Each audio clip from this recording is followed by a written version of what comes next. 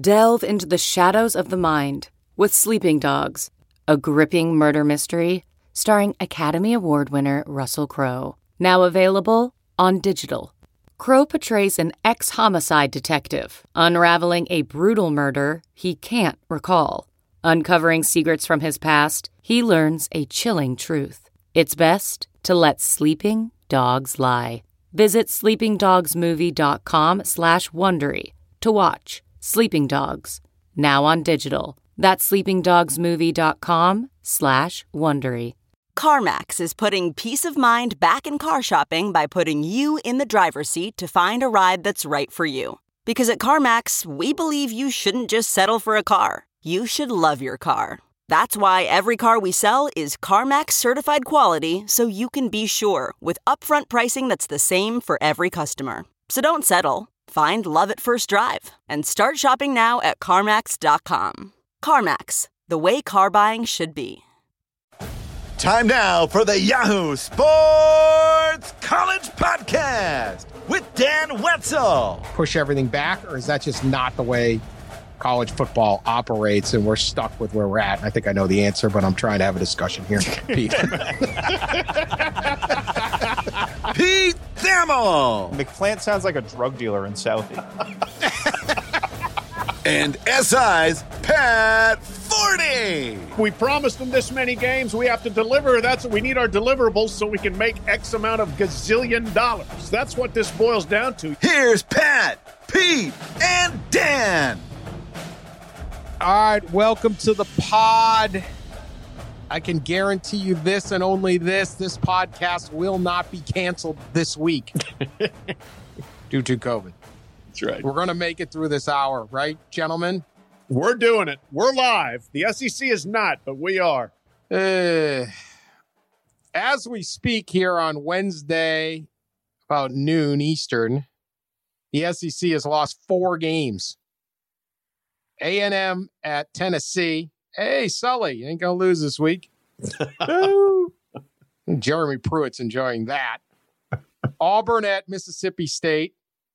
Georgia at Mizzou. That's the Pat Forty Swim Classic. That is. Yeah. Student athletes at both places.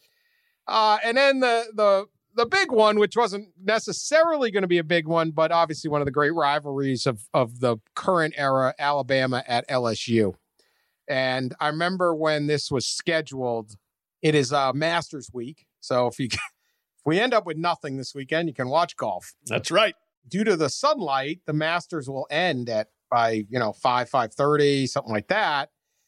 And then it was going to kick directly from the third round of the Masters to Baton Rouge for the big game, 6 p.m. kick. And I just remember thinking, God, that's cool, right? Yeah. That is a cool, like, there's Tiger Woods and Bryson DeChambeau finish up on 18, and they're set for a final pairing on Sunday. And now we're looking live at Tiger Stadium. And no. So even LSU struggles this year. A lot of times these rivalry games, they bow up. And it's also like something for the LSU players to still play for. We have no idea if this game will even be played this year. It's going to take a lot of work, and I'm not sure what, other than sentimental reasons, I'm not sure that work is worth it due to the state of LSU. But here we are. Also, we have Kentucky Vandy has been described as, who knows? And Arkansas, Florida is Would we on. really miss Kentucky Vandy? At this point, we might. Having covered about 8 of those in my lifetime, wow. I would not.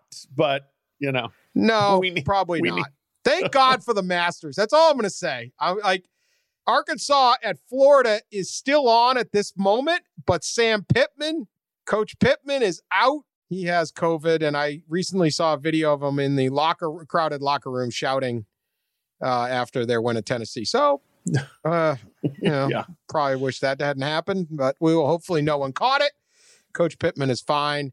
As of now, I hate to jinx you. He just said on the SEC call, I'm not exactly a picture of health. Oh, boy. When he was asked. Yeah, I mean, some of these... Right. Yeah, it's like Trevor Lawrence tests positive. You're like, nah. Okay, yeah. Hope it's good. We don't want any risk, let's but you don't necessarily get too concerned. Coach Pittman, A little different case. South Carolina and Ole Miss.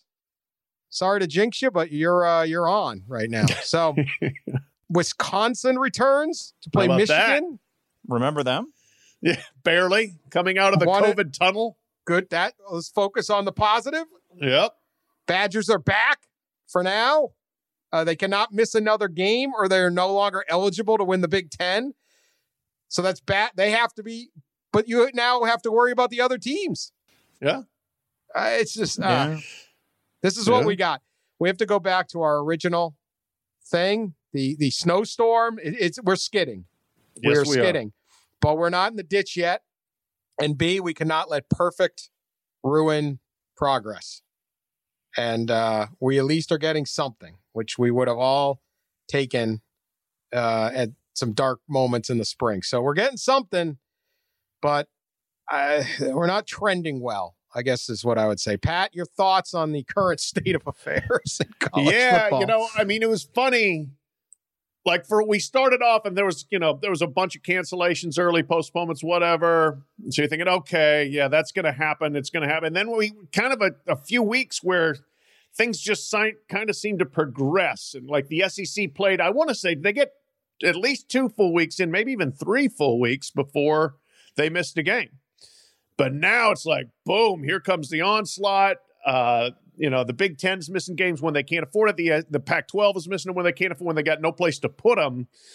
And so now you're seeing like, oh man, nobody thought it was going to be easier, but it seems like it's getting harder. This is part and parcel of the price that the whole country is paying when you look at the virus numbers. And I think a lot of us kind of shunted those to the side because of other news and other things going on for a few weeks. But the virus numbers are huge. They're going up.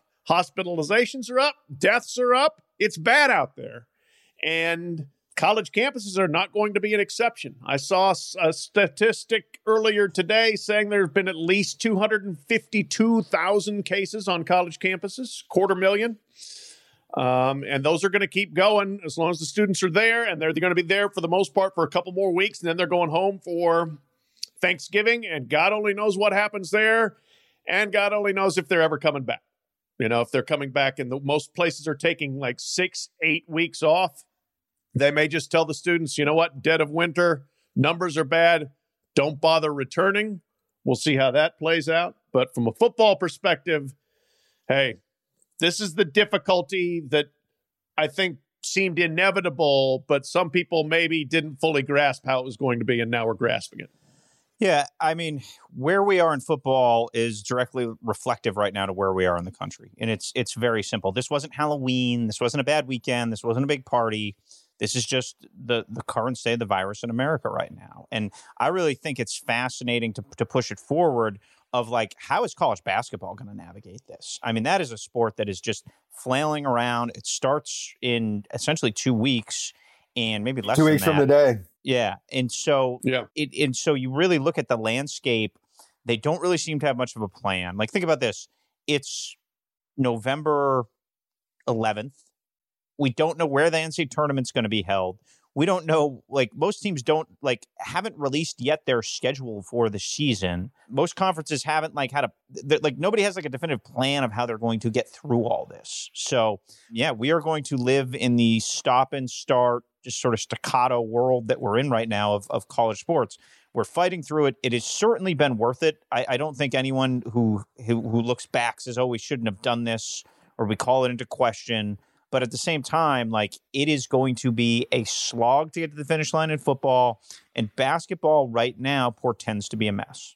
A couple things. One, I'm seeing the SEC now is going to potentially follow, or maybe they've decided, I can't keep up with all the machinations of putting games on the 19th, not just the SEC championship game, some to try to get extra games in. Again, I wonder how this will be viewed by players. Yeah. Where you're just truly content. I mean, who's looking for that extra game on that day? The bowl season, we talked about this on another podcast. You're asking people to play 4 games in December. There's no break between the end of the season and bowls where you rest up. There's going to be none of these extra bowl practices. Is this even worth it? I don't know what will go, but that seems to be an issue. would there be a possibility of college football playoff getting pushed back? The NFL has already come up with a contingency plan because they're the NFL and they can do things, and not unlike college, which stands around and can't do anything. But look, if key playoff games with playoff implications are canceled late in the season, they're going to expand the playoff to 8 teams per conference. No one's going to get a bye. They may have to extend the season. They can push back the Super Bowl. They can get this thing in. They're going to get this thing in. College, we're stuck with this December 19th date because the playoff committee says we got to go on the 20th. Like, do we move that back? Could you play, these bowls become these huge problems because they want these like 6-day festivals. And I mean, we're in a mess, but could you see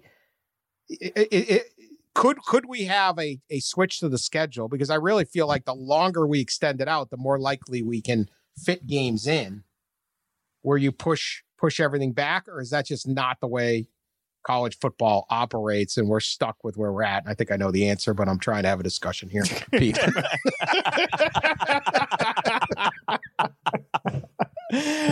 That's an honest podcast host. How right long there. it's been beating its wife? Yeah, it's like, hey, Rose Bowl, will you what? But the sunset over the San Gabriels are right at the start of the third quarter. Like actual people saying like, well, there's no parade this year to screw up our multi-billion-dollar enterprise. So maybe we can be a little bit flexible. A sport based around a parade. What a mess. What a beautiful, beautiful mess. Yeah. College football will not be nimble because it's never been nimble. And the people around it spend so much time and energy making sure it's not nimble that the NFL sits around and laughs. Like the NFL just said yesterday, hey, you know what? We're going to expand the playoff. We are going to do what's best in this situation. College football, there's nobody in charge. We've said this a million times. Every conference commissioner, every little bowl person is clinging to their slice of the cookie. Now everybody puts on their orange blazers and pats each other on the back. But everyone is just like clinging to all the money they're making off amateur sports in such a way where it completely impedes progress. And the lack of nimbleness from the big picture in college football right now during this pandemic is sad. Like, they're not thinking about what's best for the players. They're not thinking about what's best for the future of the sport. They're thinking about what's best for them. Let's make sure we get extra games in that mean nothing after the regular season ended. Like, they literally want to play a full slate of regular season games on December 19th, the same day the just because the Big Ten Network and the SEC Network. Yeah, we need the inventory. We promised them this many games. We have to deliver. That's what we need, our deliverables, so we can make X amount of gazillion dollars. That's what this boils down to. You're going to tell Georgia that on December 19th, after not winning the SEC East, and while Florida is playing 80 miles from you against Alabama in the SEC championship, you're going to go to the coldest town in the SEC, and you're going to play Missouri in a game that matters not as much as a spring scrimmage, and you're going to like it. No, you're not. You're going to hate it. It's going to be awful. I mean, the December games, so many of them are going to be so bad for so many reasons. You know, finals, players have checked out, weather sucks, games don't matter. Draft. You can already go to a bowl game if you're 3-6. So why are we playing this game to be 4-6 or 3-7? You know, I mean, it's just it is going to be terrible. Some of these December games, no doubt about it. And yes, the rigidity, Pete. I can't really improve upon what you said as far as this is a sport that's never been nimble and is set up to remain unnimble. You know, I mean, because it is 100% the most ossified, rigid sort of construct we've ever seen. And they, these people in their minds moved heaven and earth just to have this season the way it is. You want to ask them to do more now? They ain't moving that New Year's Day semifinals. I do not believe. I would be shocked if they did. And the TV people probably wouldn't like it either because they've got their schedule set and they want the NFL playoffs to be over here and the college playoffs here. So I think that we are probably stuck with what we have, which we'll see if we can A, get there, and B, then actually have those games transpire. And no, we are not going to see any fundamental improvement to it. That's pretty much what I thought. Finals? Why would you study for finals? We have to play a game that nobody gives a crap about. The season's over. That's right. Vanderbilt, where your finals are really easy. You need to get over there to Columbia, Missouri on December 12th to play Mizzou, but to have 0-8 Vandy against 3-5 Missouri. We need that game. Got to have it. Got to have inventory. But no, this is about amateur athletics. In this era of athlete empowerment, it will be interesting if any of the athletes who they're trying to ship to Columbia for some bad inventory start to call what it is. Do you think a lot of these guys want to play in a bowl? Like, what is a bowl experience going to be like? We're going to go to a hotel for a couple of days and sit around and do nothing? Like no way you want to go play in like some you're talking about inventory. The bowls are just pure inventory plays right now. There's no student athlete experience. They'll get Beats by Dre in a bag, a goodie bag, like 350 in trinkets. Yeah. I mean, it'll be interesting to see if the players be like, why the hell are we doing this? Like, what possibly is driving us to play these games? Because they have to be feeling that, right? If you're an NFL prospect and you're in the SEC and you play in one of these meaningless games, or even the Big Ten, we don't want to pick on the SEC. Big Ten's got its meaningless weekend set up. The Pac-12's thinking about doing it. They may have to rejigger it for more meaning because of all the cancellations they're having out there and the issues they're having out there. But like, I hope the players go into this with eyes wide open and call a spade a spade. This is Ramogi Huma special. Basically, you're coming up in December. Like, I would be calling everyone, do you guys really want to play? If not, don't. I'll call over this school. You really want to play? If not, don't. And you see a lot of schools, teams just say, not playing your lousy December 19th game. I didn't even get to the Pac-12 cancellations, which are, right, aren't there? There's a bunch of those. I can't. Well, we haven't had Cal's any in the throes of it yet, right? Cal is in the throes. Utah said that they're like, hoping to have enough guys. They're right on the edge. Utah's going to start Dan in the slot. That's what we've determined. Pat's going to be the third tight end. Dan's going to be the jitterbug in the slot. Yeah. I don't even know what I'd play. I'm so unathletic, but I'd probably be like a very weak side linebacker. I mean, some of these systems, it's like Cal has one positive case, but Berkeley ordered the entire group into quarantine. And it's like, this, like, we talked about this so many times. It's so hard because it's played in 41 states by all these different types of schools with different ideas, philosophies. And if you just not to argue which philosophy is right, but this is their philosophy. It's different. Life is different in Berkeley, California than it is in Tuscaloosa, Alabama. And so they have different philosophies. And let's say they're both honest philosophies. It's like, this is, it's just so hard to do. So anyway, that's where we're at. And I don't know how next week is better. That's my main concern. It's like, okay, we're not getting all those games. We got some games to pick. We'll be all right in some of them. But what does the SEC put at 6:00? Did they put Arkansas, Florida now? I don't think the SEC is. I don't think.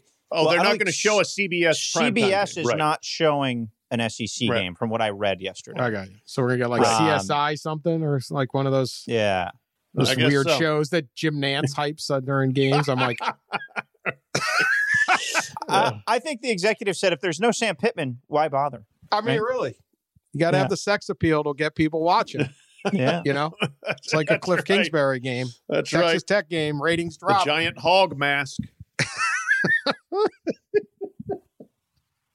You know what? Even this is the best thing. They may only play South Carolina at Ole Miss this weekend. Let's say that, and Lane Kiffin still won't be wearing his mask right. Even if the entire league could burn to the ground, and these coaches will still be unable to wear a mask properly. I don't care if it would or wouldn't have solved the problem. Like at some point, I still don't really believe in it. There's no more SEC. Right. Yeah. Honestly, if you could keep playing, you might win this sucker. Who knows? Really? All right, let's get to the playoff, which undoubtedly will not be moved. Yeah. I mean, I think I just can't even imagine. I wouldn't even entertain a call. But is the committee still meeting in person? Are they still doing that whenever they start? I don't think so. I haven't heard. Maybe that stupid idea of everyone flying. Last I heard, they were hoping to, but I don't know. They might be. Have they started to meet yet? I don't think so. No. But they have not started to meet yet. Their first rankings come out the 24th, right? 2 weeks from yesterday. I'm sure they're still playing. But I think the intention was still to meet in person, the last I heard. Of course, because this is what they do. Yeah. Right? Yeah, right. We meet. What? We go to this hotel. We eat steaks. We all take our hat off, right? Don't you have to take your hat off or something? Oh, they yes. Oh, yes. Symbolic. Oh, my God. It's not like the rest of us have to sit on Zoom meetings all week. All right, well, let's get to who's going to get in this thing, because we got some sorting out to do on possibilities. All right. I think we can concede that 3 teams have an absolute inside track if they win out. If Bama's undefeated, if Notre Dame's undefeated, if Ohio State is undefeated, they are in. And if Clemson wins out, they're in. I would say if Clemson wins out, they are in also. Yep. Those 4 teams control their destiny. Well, sure. I'd say Florida does too, then. Yeah. Okay. So, all right, we're already off the rails. But if Florida does, then Alabama doesn't. So right. Good prep. So this is what we come down to, though. Okay.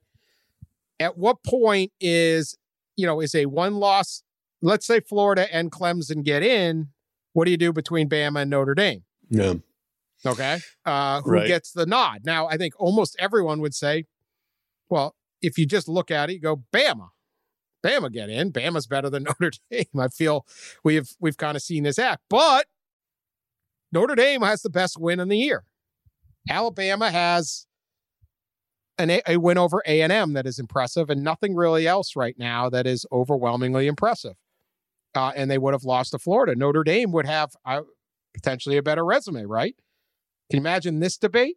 That would be something. Now, the thing, the thing everybody would say about Notre Dame, well, you didn't play Trevor Lawrence. But the guy they did play threw for 400 yards. So, shows how bad their defense is, Pat. Shows how bad their defense is. That's right. Sure, you can always find a true reason. Freshman. Yeah, I can always find something. Notre Dame ain't played nobody. Well, played good. Played Clemson.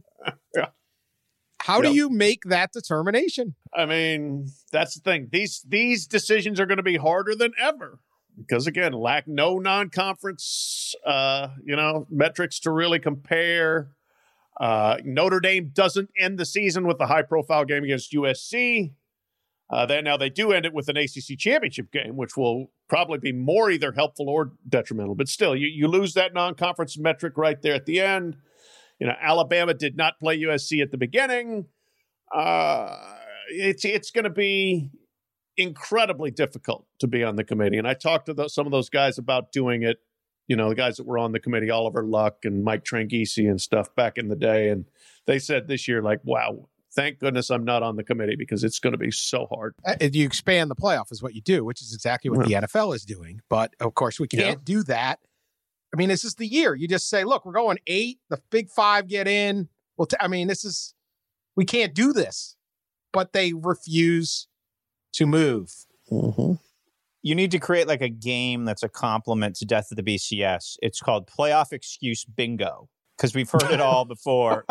The players want to play in bowl games. We can't interrupt finals. Oh, blame me. Right. There's too many games. Yeah. Oh, the games become meaningless. Yeah. Yes, no, and I did a whole chapter on that. It was like once you divided your leagues into divisions, the games became meaningless. You know what was a meaningless game? Clemson Notre Dame. It was meaningless. Yeah. It was also awesome. Yes. Yeah, right. Yes. Okay. Yeah. What do you do with Wisconsin? Wisconsin could end up 7-0. That's it. 7. Mm-hmm. They can only win 7. Now they would have beaten Northwestern, Ohio State and Indiana. Mm-hmm. Is that going to? Is that? I don't know. Here's the thing: if you have 7-0 Wisconsin, but you have 11-0 Cincinnati. Do those 4 extra wins count, or do they say, no, that was against the American Athletic Conference schedule? Indiana's interesting because, if they had, and I don't know what their schedule was in a prior incarnation, but if they had played non-league, another Power 5 team, we'd have a little bit of a barometer on Indiana. But right now, they're playing in a vacuum where Penn State looks terrible. They help make Michigan look terrible. Indiana is clearly a very good football team if you watch them. But when you don't have that cross-reference, like if they lose to Ohio State 42-10, it's like, well, did we just think the whole league that whole division kind of stinks now? Like, it's just, I don't know. Who would they have played, Pat? Their non-conference schedule was terrible, as it usually is, because they're scraping to be 6-6 usually. Yes, non-conference schedule was going to be Western Kentucky, Ball State, and at Randy Edsall in-game bonus. Now we sit there. Now you sit there and say, all right, Indiana, but they would beat Ohio State. Well, what if it's Ohio State without Justin Fields and 5 other guys? Right. Yeah. And then you're like, wait, we're going to put 7-0 or whatever Indiana over 10-1 Alabama, whatever they're going to be. This thing's a disaster. What do you do with these Pac-12 teams? And no idea. My opinion is there won't. No one in the Pac-12 will play 4 games. Maybe the way they got these rules, and I just don't. I will see, but it's funny. Like, we're talking about like all this in-depth nuance stuff. Like, Washington has not played a football game yet. Right. Like, think about that. It's November 11th, and Washington has not played a football game. Yeah. Yeah, a team that you're kind of curious to see how they look. Yeah. New coach, new quarterback, like some juice on defense. Like, I also haven't thought about Washington football in 3 months because there's been like so much other stuff happening. Yeah. There was I thought a good point. I listened to our friend Bruce and Stu's podcast last week, and they said like you're more invested in Michigan, Indiana at this point than you are in Stanford and Oregon because you're familiar with them. You got like it's like you're like 2 seasons into a show on Netflix, then a new show starts. You're going to keep watching the season you have. I thought that hit home because I felt that way on Saturday. I barely flipped to Oregon, Stanford, just because there was other stuff going on, and I was just more locked in on the. Well, obviously you're going to watch Clemson, Notre Dame, all right? Like, no matter who's playing against it, there's no question. It's 1 versus 4, but like. Those ancillary games, I didn't have that new week 1 curiosity about because you're just more, I think, intrinsically inclined to watch the teams and the storylines and the players and coaches you're familiar with. I'm more bought into Coastal, BYU, and Cincinnati. Yes. Than the Pac-12 because it's like, absolutely, these guys are going. Yeah, BYU Boise was way more interesting to me than Stanford, Oregon. Yeah. Now, I've watched BYU 5 times this year. Like, you know. Right. So Texas A&M. Texas A&M is a team that has this kind of outside resume. They lost big, 28 points to Alabama. However, they do have the victory over Florida. Now, to me, their problem is they don't have anything.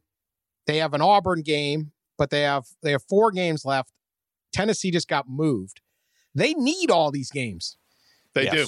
Right? Like, they were much better off just waxing Tennessee this weekend. And because they need style points and they need games. And so they got Ole Miss on the 21st, LSU the 28th, then Auburn, then Tennessee on the 12th. So, possibly they could get that 19th game. Maybe there is one more you can move, but they're almost up against it. So there's some of these schools that are just like, we can't afford to miss a game because we're trying to make a style, we don't have that clear path, but we have an argument. And and that's I think the point too is that, some teams are going to be much more motivated to try to make a rescheduling work than others. Right. And there was the suspicion with Wisconsin, like, they voluntarily didn't play because they were red-orange and not red-red on the Big Ten protocol thing.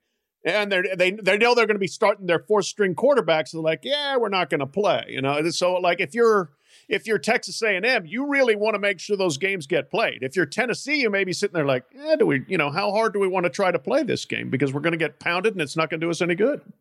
Yeah, and you can see the SEC office twisting into knots because if they could potentially get another team in the playoff, they're going to do everything they can to make sure Tennessee hauls out, plays the role of chum, you know what I mean? Like, and, lets the anvil dropped on their head and then scooped back to Knoxville at the at the end of it. So there's fascinating dynamics going on behind the scenes. Ohio State desperately needs. They have nothing except Indiana. Yeah. At this point, they have one good opponent, and it's the damn Indiana Hoosiers. So just like crazy? We thought all along. It's unbelievable. Yeah. I mean, they desperately need Indiana. They really use Indiana to beat Michigan. I know they'll play Michigan at the end, but like they don't have a whole. Ohio State has to win out. There's no margin for error. Their other games have not panned out. So it's just such a baffling season here of how you pick these clubs. And then, will there be, there's a whole bunch of group of 5 teams that could be there. Hey, can't Coastal still get to like 12 games? Let's see. I hope they might be 13. able to. Why not? BYU needs to schedule somebody. We've been saying Absolutely. that. Oh, They need to. They've been I don't dying care if to, they. yeah. I don't care if they bring in UMass and just keep waxing people. Like, you got to get a game going because you need I more asked games. Marshall if they could go, and I think because they both have an open date, and I was told they need to leave it open maybe to move the Charlotte game. But if you're one of these lower league ADs, like, put yourself in position to be interesting, right? If you're checking a box on Charlotte, Marshall, which even us 3 degenerates wouldn't watch a snap of, unless it was on like a Wednesday and there's nothing else going on. But like on a Saturday, that game's not getting a whole lot of air. But if it's BYU Marshall on a Friday, like, I mean, we're locked in, and with our beverages of choice and watching Zach Wilson, and and fired up to do it. Sunbelt and Coosa should get together. They should. And say, we know And we're trying to out- do this, and say, look, we're scheduling it right now on the 12th. All right, so I'm looking at Coastal's schedules. Coastal's 7-0. Yeah. And it hasn't been a close, they beat Lafayette by 3. Okay, they have a big game. They got Troy. They got App State's going to be a big game. Don't Texas count State. out App State. Then they finish with Liberty. And if they How about could dump that? Marshall in there, you Yeah. could kind of have almost a group of 5 playoff kind of. You're obviously missing some teams, or they schedule BYU in there and just say, we're going to play on the 12th. What if they bring in BYU play on the 12th and just say the Sun Belt after the App State game might sit there and say, hey, look, we got a better chance. That's a lot better than a rescheduled game that we don't care about. So I think the smaller leagues need to avoid the paralysis that kills the whole sport. Well, we only agreed to play. Screw it. You got one chance, Sunbelt, of ever getting in a playoff. And I don't like your chances right now anyway, but at least they're better than they normally would be. So you got one shot. I would be like BYU, or I would play BYU on the 12th. Hell, I'd even cancel the Conference USA or the Sun Belt Championship game if you already beat all these guys.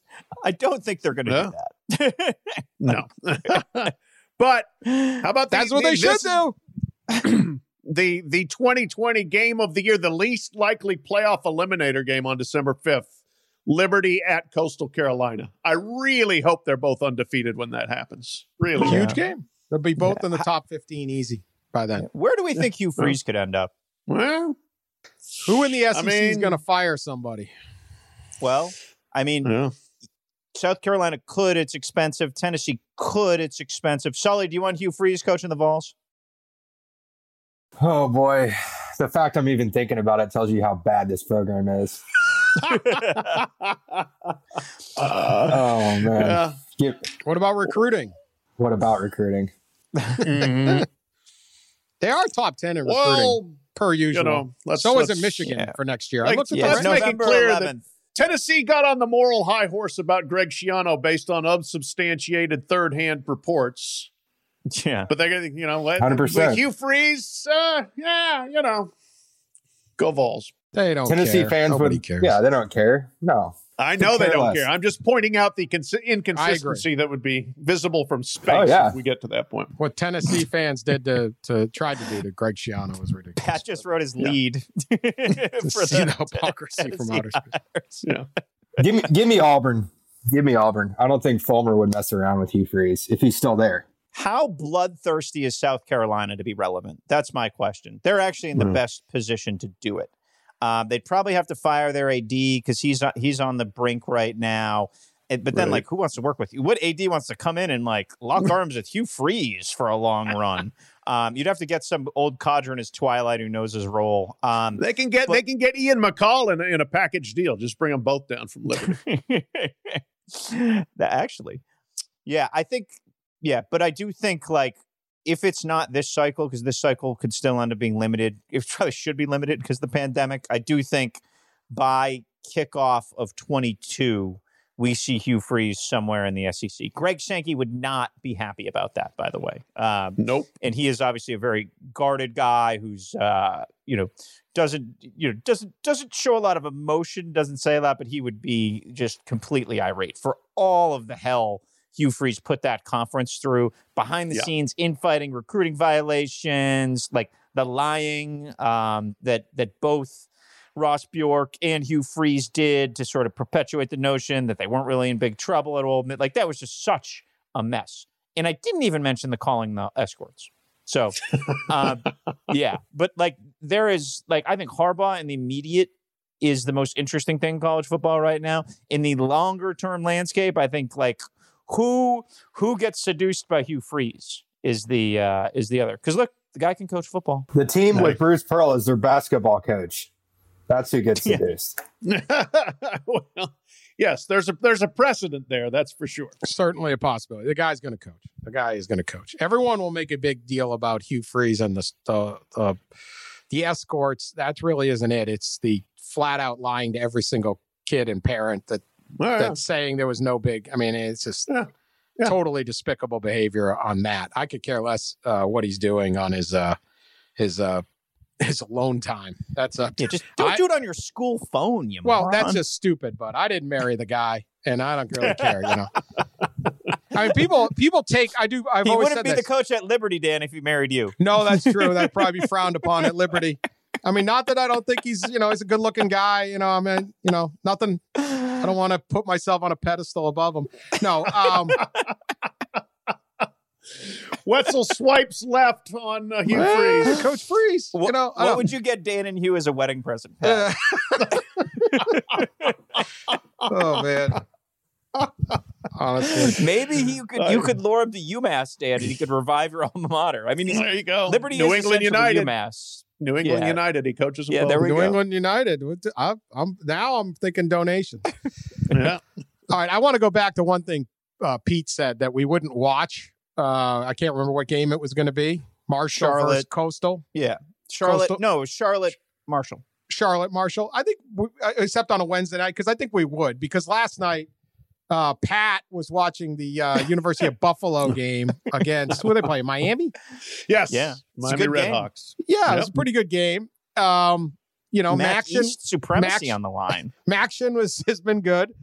And Pat decides to make fun of goes on the Twitter and makes fun of a big banner that's behind the end zone of the UB Stadium. Like, they're trying to get sponsors. What do you think? They're going to get freaking, Chevy trucks and Coca-Cola, man? It's UB football. I was by no means making fun. I was just pointing it out. All right. He pointed out this banner that asks, are you embarrassed to smile? And then suggests you should call dentist Todd E. Shatkin. It has his number, 716-839-1700. If you're looking for a dentist in the Amherst, New York, or greater metropolitan region, give him a call. So Pat puts this out there, and because occasionally social media is a freaking cesspool and horrible, but occasionally it's entertaining. No less than Todd E. Shatkin tweets back at him and offers, I think, a free cleaning. He did. He told me to come up. He said, thanks for the plug. Come up for a cleaning. I guess he didn't say free, did he? I'm getting in the car and I'm driving to Buffalo and I'm getting my teeth cleaned. Stop at Zaxby's on the way. It'd be the perfect podcast road trip. We've neglected one very important detail about Dr. Shatkin. Not only is he one of the finer dentists in the greater Buffalo area, he's also the self-proclaimed king of mini dental implants. Do you think there's like a lot of competition for that title? Is there a prince of mini dental implants? Like, is he it's like the guy last week who was the king of sausage and became an oligarch. In Russia, you would be an oligarch. What are you an oligarch of? Natural gas, minerals? No. Mini dental implants. He does not mention in this tweet, I will read it exactly. Thanks for the plug, 1 exclamation point. Let's go Bulls, 2 exclamation points. Come by the office for a cleaning, and then a tooth emoji. I imagine the dentists use that a lot. I never even used the tooth emoji. It does not say free, Pat. No, it didn't. No. Okay. Well, so SI better have dental, or you're going out of pocket on Dr. Shatkin.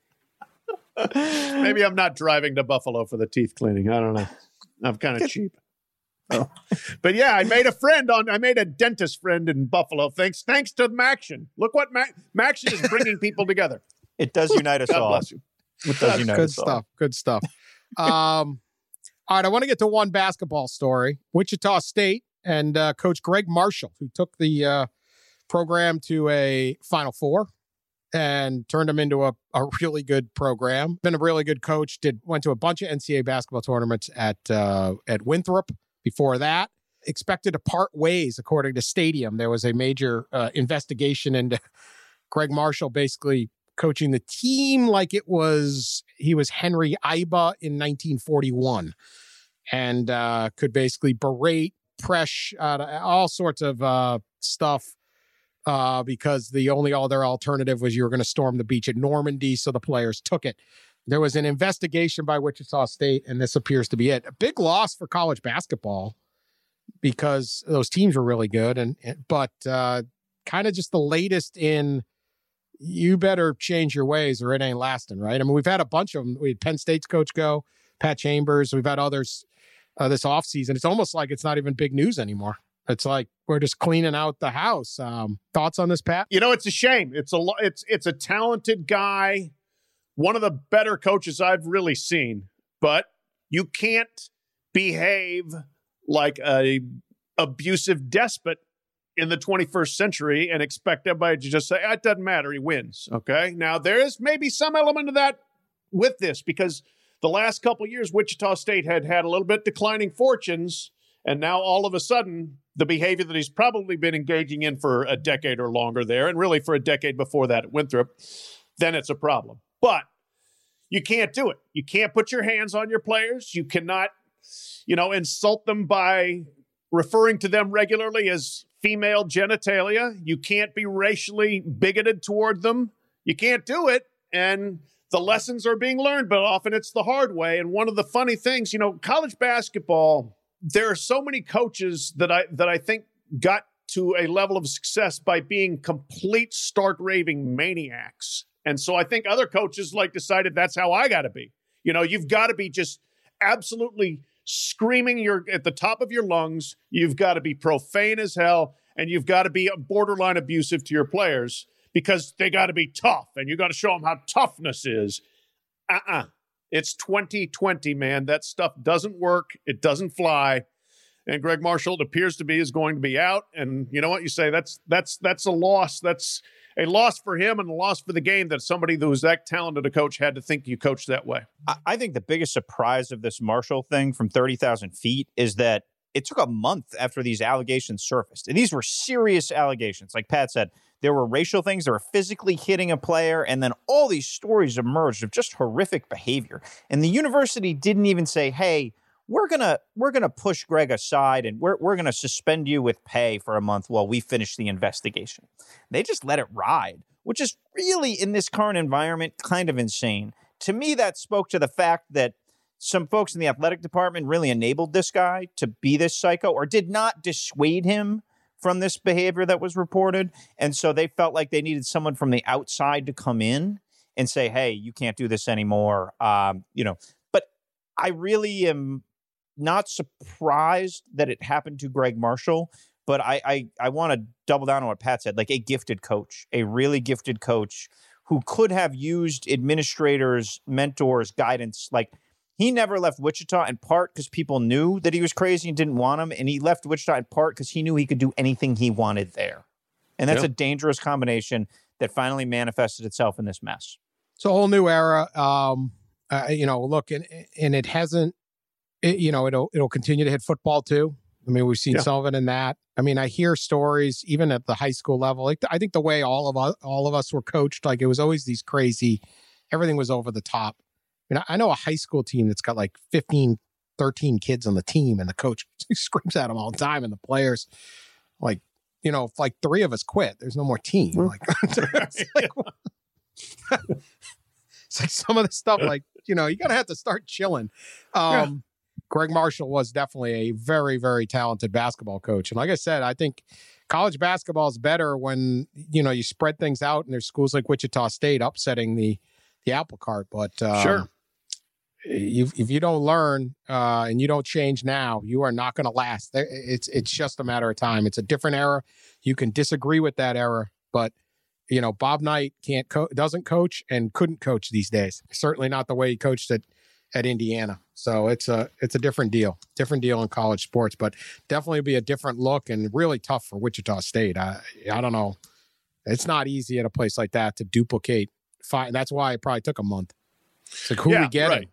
Yeah, exactly. And the other thing, they've upgraded conferences, appreciably, going from the Missouri Valley, where they were well established as at the upper echelon, to the American Athletic Conference, where you slip a little and you can slip a lot. They could end up being at the bottom of that league in a hurry there. But this is, the other thing I just wanted to say real quick, like, it's not a secret. If you watched him coach, if you watched him behave, this is who he has been a royal pain in the ass at best all of his career. And, you go to the Missouri Valley Conference tournament and you talk to the conference people and they're like, oh my God, they were so exhausted by Greg Marshall and just dealing with his whole act that this is not like some shocking revelation. I think there was pretty clear that that's who Greg Marshall was most of the time. Some of it now we didn't know specifics, but now we do. All right. We have major news in the other topic we cover more than anything else this week. It is multi-pronged, and that is the chicken wars. Ooh. Chicken sandwich wars are off the hook right now. I have multiple stories, so we'll not get ahead of ourselves on this. It's a crazy week. We have some entrants into the chicken wars, and this is the big dog. This is what. Remember a couple weeks ago I made fun of Zaxby's for telling us what was going on in the chicken war. Yeah. Freaking Zaxby's. Well, McDonald's is here. Okay. Now, I thought McDonald's, I guess they tested it a couple years ago. I thought they were getting into and changed the chicken sandwich. I have not had a McDonald's chicken sandwich in many, many years. But McDonald's USA president, this is like Putin saying we're in. Okay? Joe Erlinger, President Xi at China, saying we're going to get involved in the war. Whoa. Yeah. Whoa. Let's maybe Major dial it escalation. up. This is what you did, Zaxby's. You trash talked. You did a little squeak in there talking about your chicken sandwich, and McDonald's said, get the hell out of the way, Zaxby's. We got 39,000 shops. A new crispy chicken sandwich is coming. It's big. It's a simple build relevant for our U.S. customer base with chicken, a potato roll, crinkle cut pickles, and butter. It's extremely craveable. I love it. Most importantly, our customers loved it in the test. Okay. Heads up, people. The chicken war may be finished. If this thing is any good, they will steamroll you. Yeah. There are 26. Is there a sauce involved? Like, I feel like the secret to the other chicken sandwiches was some kind of sauce. I don't know. Right now, no. They didn't mention it. There are butter. That's a McDonald's answer to sauce. Butter. We don't pretend we're sauce. It's extra calories. They'll throw a salad on the side to make you feel good. Diet Coke. Diet Coke, please. Just water. Chick-fil-A, 2,600 stores. Popeyes, 3,000. Here comes Bigfoot. Woo! 39,000 stores. Hey, and now get this. During the action last night, I saw a commercial for Wendy's that said, the Wendy's ad said, we didn't start the chicken wars, but we're going to finish it. Oh, how about that? How about that? Wendy's is more like a Germany or something. And I'm not going to just totally dispute their ability to make some waves here. They are not McDonald's. No. But they got some capabilities. They're probably nuclear. They're probably a nuclear nation in this. Are we playing chicken war Risk right now? I think so. How about this great quote by Erlinger from McDonald's? We believe it's going to jumpstart our chicken journey. Ooh. Build our chicken credentials and get people to start looking at us differently. How about that? Okay. All right. So we have that. Look out. Chicken journey. This is coming. Additionally, another chicken entrant in the chicken war. This is a little more homespun. 3 men were banned from Yellowstone National Park after trying to cook chicken in a geyser. Maybe they're trying a new recipe. The group took 2 whole chickens, put it in a burlap sack, and held it and placed it over the park's scalding hot thermal features. They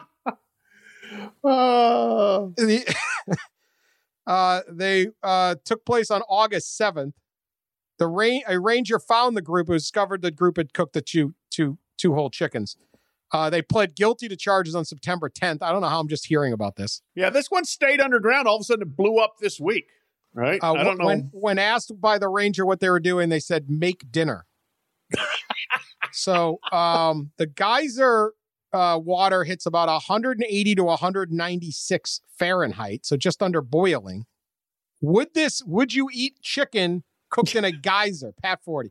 Play a quick game of Would You Eat It? Because I actually have another entrant on that too. So really? Okay. Well, no, the answer is hell no on this one. Now, these guys really, like, of all the idiot people we've discussed on the podcast, these guys are my favorite idiots to come up with this idea. I mean, it's just astounding.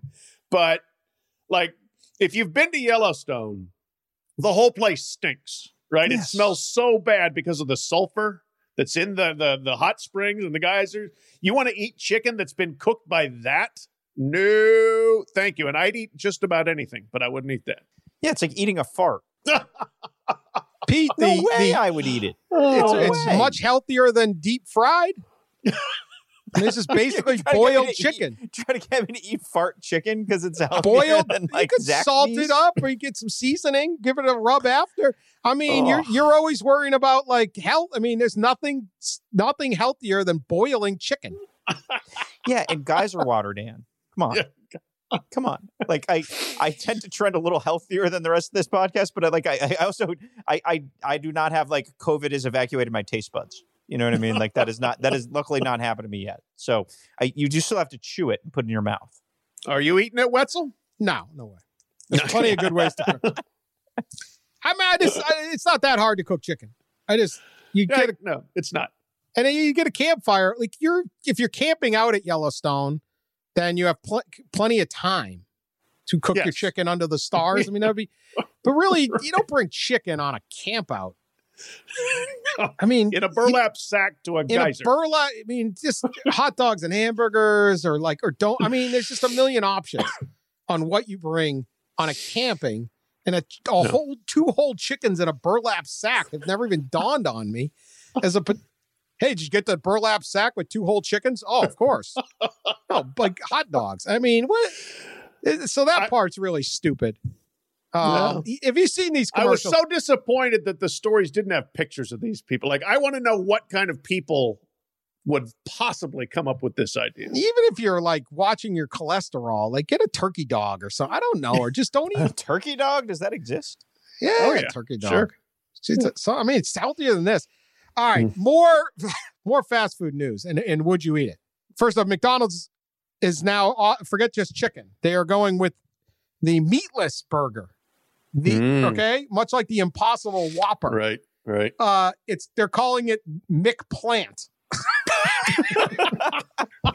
You know how many like meetings and vice presidents and like all the different test groups they had to have to come up with McPlant? McPlant. I actually kind of like it. McPlant. I really do. It is McPlant is crafted exclusively for McDonald's by McDonald's. They're making their own. In the future, McPlant could extend across a line of plant-based products, including burgers, chicken substitutes, and breakfast sandwiches. So, would you get a McPlant Big Mac? 100% no. I would get a Big Mac. I would not get a McPlant Big Mac. I actually like the McPlant name. McRib, McChicken, McMuffin, McPlant. Why not? McCafe. Yeah, but no, I would not. No, if I'm going to McDonald's, guess what I'm getting? I'm getting the meat, man. I'm not going there for the plant. Yeah, McPlant sounds like a drug dealer in Southie.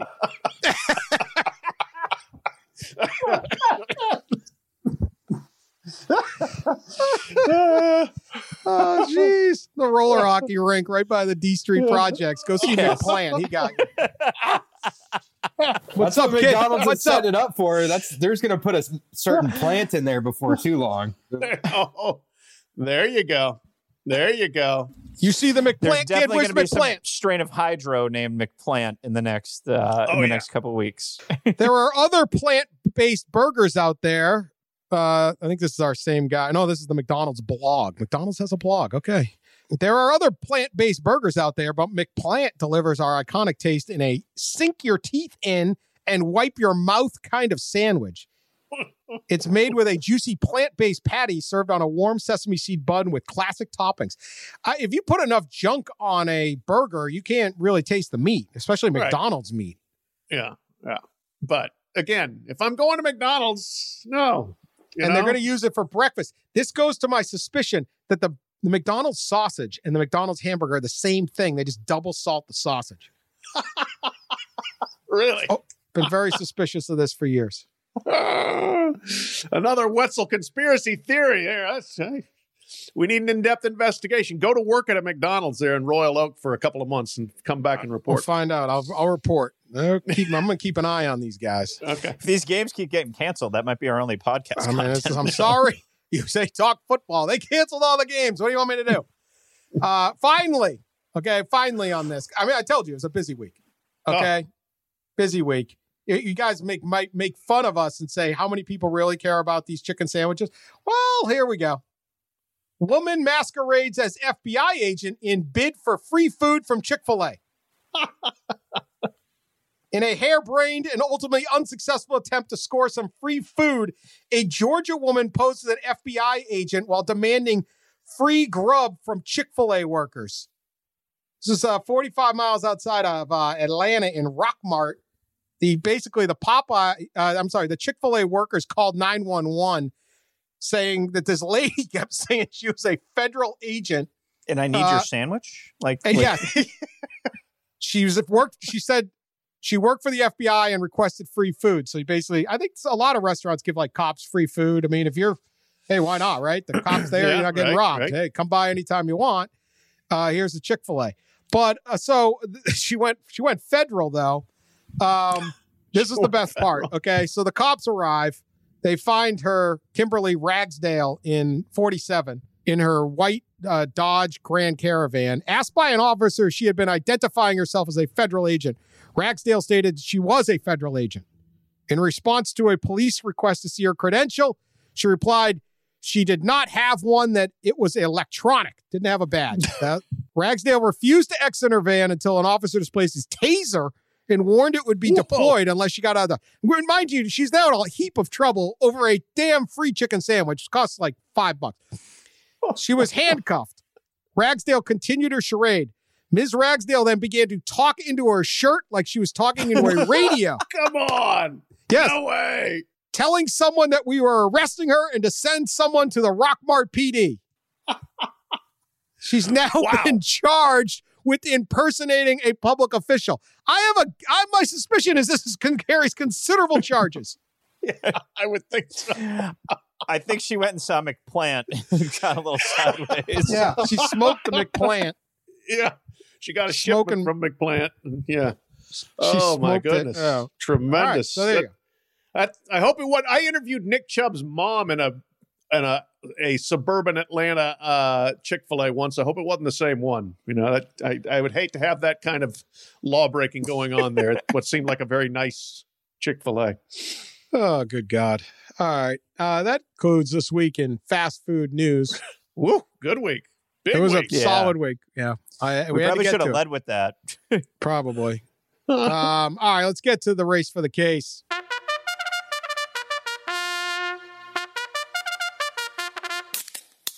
All right, here's the race for the case standings right now. Pete rolled 34, 25, and 1. Nice job, young man. Thanks, man. Pat, 31, 28, and 1. Respectable. Sully, 28, 31, and 1. And I'm almost a game behind. Coming fast. 27, 32, and 1. But with the Fat Bear pick, I'm tied with Sully. Let's see how this Pete, is going. You're actually ahead of Nad at this point. Yeah, Nad is in second between you're a game behind Nad. So thankfully, at least we could take Dan's bad picks and make them and make them good. Listen, so. 6-0 coming up if we have 6 games this weekend. Yeah. All right, this isn't as bad as early in the season when we had multiple weeks where we picked Central Arkansas, but I've seen better slates. Number 9, Miami at Virginia Tech. Game is noon at ESPN2. Virginia Tech is a 2.5-point favorite in this game. Pat, you want to start? Yeah, I'll start. Now, give me the Canes. I've liked them all year. I think they've found ways to win. Defense isn't great. Offensive line isn't great, but they do have some playmakers. I love D'Eriq King. Virginia Tech is pretty good, but has found ways to screw up some games. So I'm taking the Canes to win as a road dog. Yeah, Virginia Tech is one of those teams because, like, they had so many COVID issues early in the year, and then they had some, like, baffling losses. Like, I have no idea about at this point in November. Like, they might as well be Washington. Like, I have no clue if Virginia Tech's any good or not. So at least, like, Miami, they're flawed and they're limited in some places, but we kind of know what they are. And I think Virginia Tech this week is indicative of the, like, give a care factor that we're talking about now. You just lost to Liberty. Your coach got excoriated for an entire week because the way he managed the end of the game. Like, are you really getting fired up to slog through the rest of this ACC slate? So, interesting game for Justin Fuente. Like, if they get blown off the field here, I think there'll be some chit chatter. So I'm gonna take the Canes. Yeah. Hurricanes getting points. I'll take that all day. Give me Miami. All right, number 23, Northwestern at Purdue. Purdue is getting 3 points, home dog.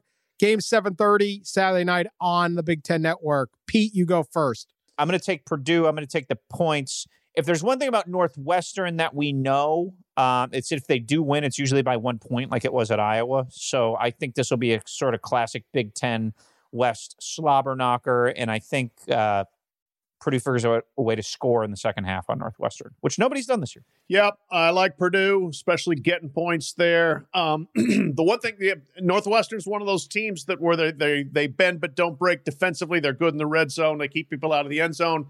But when you've got guys like David Bell and Rondale Moore, who may be back after having not yet played this season, I think that they get the ball in the end zone, and Purdue wins, covers, and goes to the top of the Big Ten West standings. I'll take Purdue. Give me Purdue just in case Rondale Moore plays. If he wasn't, I would have taken the Wildcats, but give me Purdue. I like Northwestern's defense. Purdue's tough, but it's hard to figure. But I'm taking Northwestern. I'll give them 3. I like that defense. I'm riding the Wildcats. I'll go lone Wildcat on this one. Go purple. Number 2, Notre Dame at Boston College. Last time Notre Dame beat a top 5 team, they beat Florida State, then lost to Boston College. So, hey, here we are.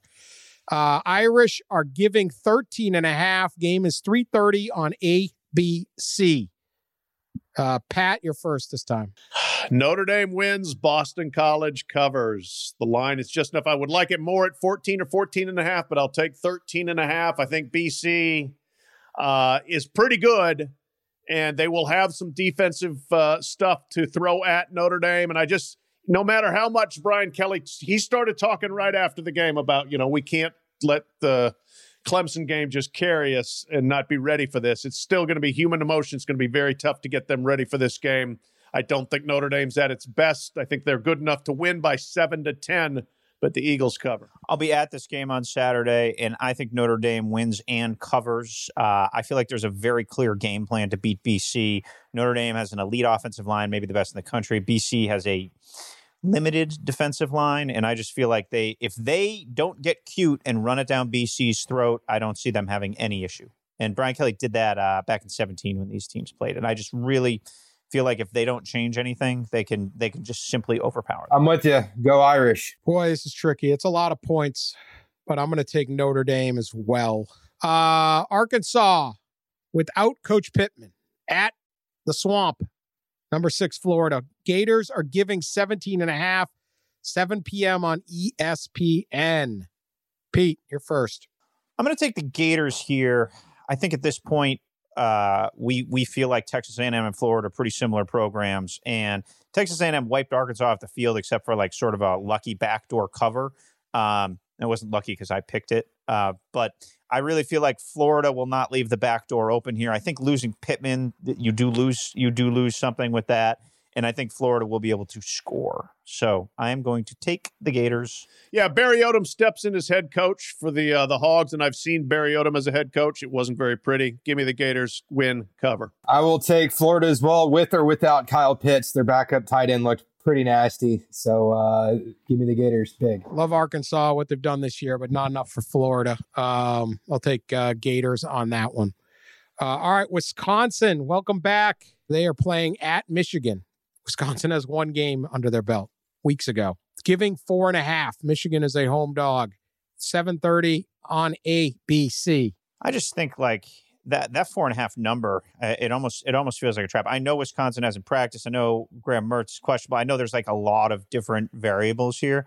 But I just remember the last time these teams played, how much Wisconsin just manhandled Michigan as like a program, essentially. So at this point, it's hard to rely on Don Brown's defense to do anything to stop anybody, and it's hard to rely on Michigan for anything. So I feel like you got to take the Badgers here. I'm with you. Yeah, I'm taking the Badgers. I actually did a little bit of looking it up because I wasn't sure, what happens when teams miss consecutive weeks, how they respond. And teams that have missed 2 or more weeks in a row are 9-7. And really in that group, there was only one game where a team laid a real big egg, and that was Memphis against SMU, where they came out and were behind like 24-0. So I'm going to figure the long layoff doesn't hurt with Wisconsin. I'm going to figure where Graham Mertz plays and plays like he looked like he can and strafes that secondary. Badgers win and cover. Yep, absolutely. Give me the Badgers. I'll take Badgers. I made the mistake last week of expecting Michigan to show some heart and beat Indiana and cover, and instead they were absolute dogs. So I'm not going to make that mistake again. I will take Wisconsin. All right, let's pick some lock of the week. Slim pickings out there. I'm going out west, and I know one game is not a large resume to go off of, but I'm going to take Oregon giving 10 to Washington State. The Ducks looked good in handling Stanford, and I just think they have much better talent right now than Washington State. The game's on the Palouse. Strange things happen there sometimes, but not this time. Ducks win by more than 10. I'm going to get on the Tom Allen train. Indiana 7-point favorites at Michigan State. I think we've kind of know what Michigan State is right now. Like good enough to beat Michigan when they don't adjust their defense, and probably not a whole lot else. So I think Indiana can roll up to an empty Spartan Stadium and easily win by 2 touchdowns. So I am on the Tom Allen bandwagon. Toot. I'm hopping on the Grant Marshall bandwagon once again this season. Marshall is giving 23.5 points versus MTSU. MTSU, if they play anybody with the pulse, they get blown out, and they're going to do it again this week. It's a good one. Good pick, Sully. Thank you, sir. Do we think is Arizona State and Cal going to play? I wouldn't pick it.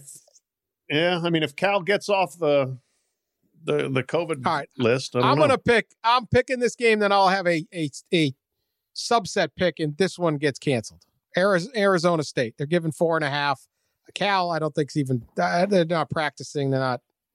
Arizona State looked pretty good. They collapsed late in that game, but it took an unbelievable comeback by USC to do it. So I'm taking the Sun Devils to win by more than 4.5. If that doesn't pan out, I was going to pick Rutgers. I don't know what I'm doing. I have no faith in Illinois, but I'm not. I'll wait. We'll see. You're picking a favored Rutgers team. What could go wrong? Favored by 6.5 points. I know. I looked at that. I was like, you got to be kidding me. Holy moly. It's a lot of points. Anyway, I'll stick with Arizona State for now. Last week we had to do some switching. Anyway, hey, let's hope some games get played. If you're an SEC fan, get some yard work done. Watch the Masters. You have no excuses. We will be back on leaves. Sunday night, Monday to overreact to all of it. Appreciate everyone listening, subscribing, leaving us nice reviews, and sending us chicken sandwich or any kind of chicken news. Appreciate you guys. Talk to you later. Look around. You can find cars like these on AutoTrader, like that car riding your tail. Or if you're tailgating right now, all those cars doubling as kitchens and living rooms are on AutoTrader too. Are you working out and listening to this ad at the same time? Well, multitasking pro, cars like the ones in the gym parking lot are for sale on AutoTrader. New cars, used cars, electric cars, maybe even flying cars. Okay, no flying cars, but as soon as they get invented, they'll be on AutoTrader. Just you wait. AutoTrader.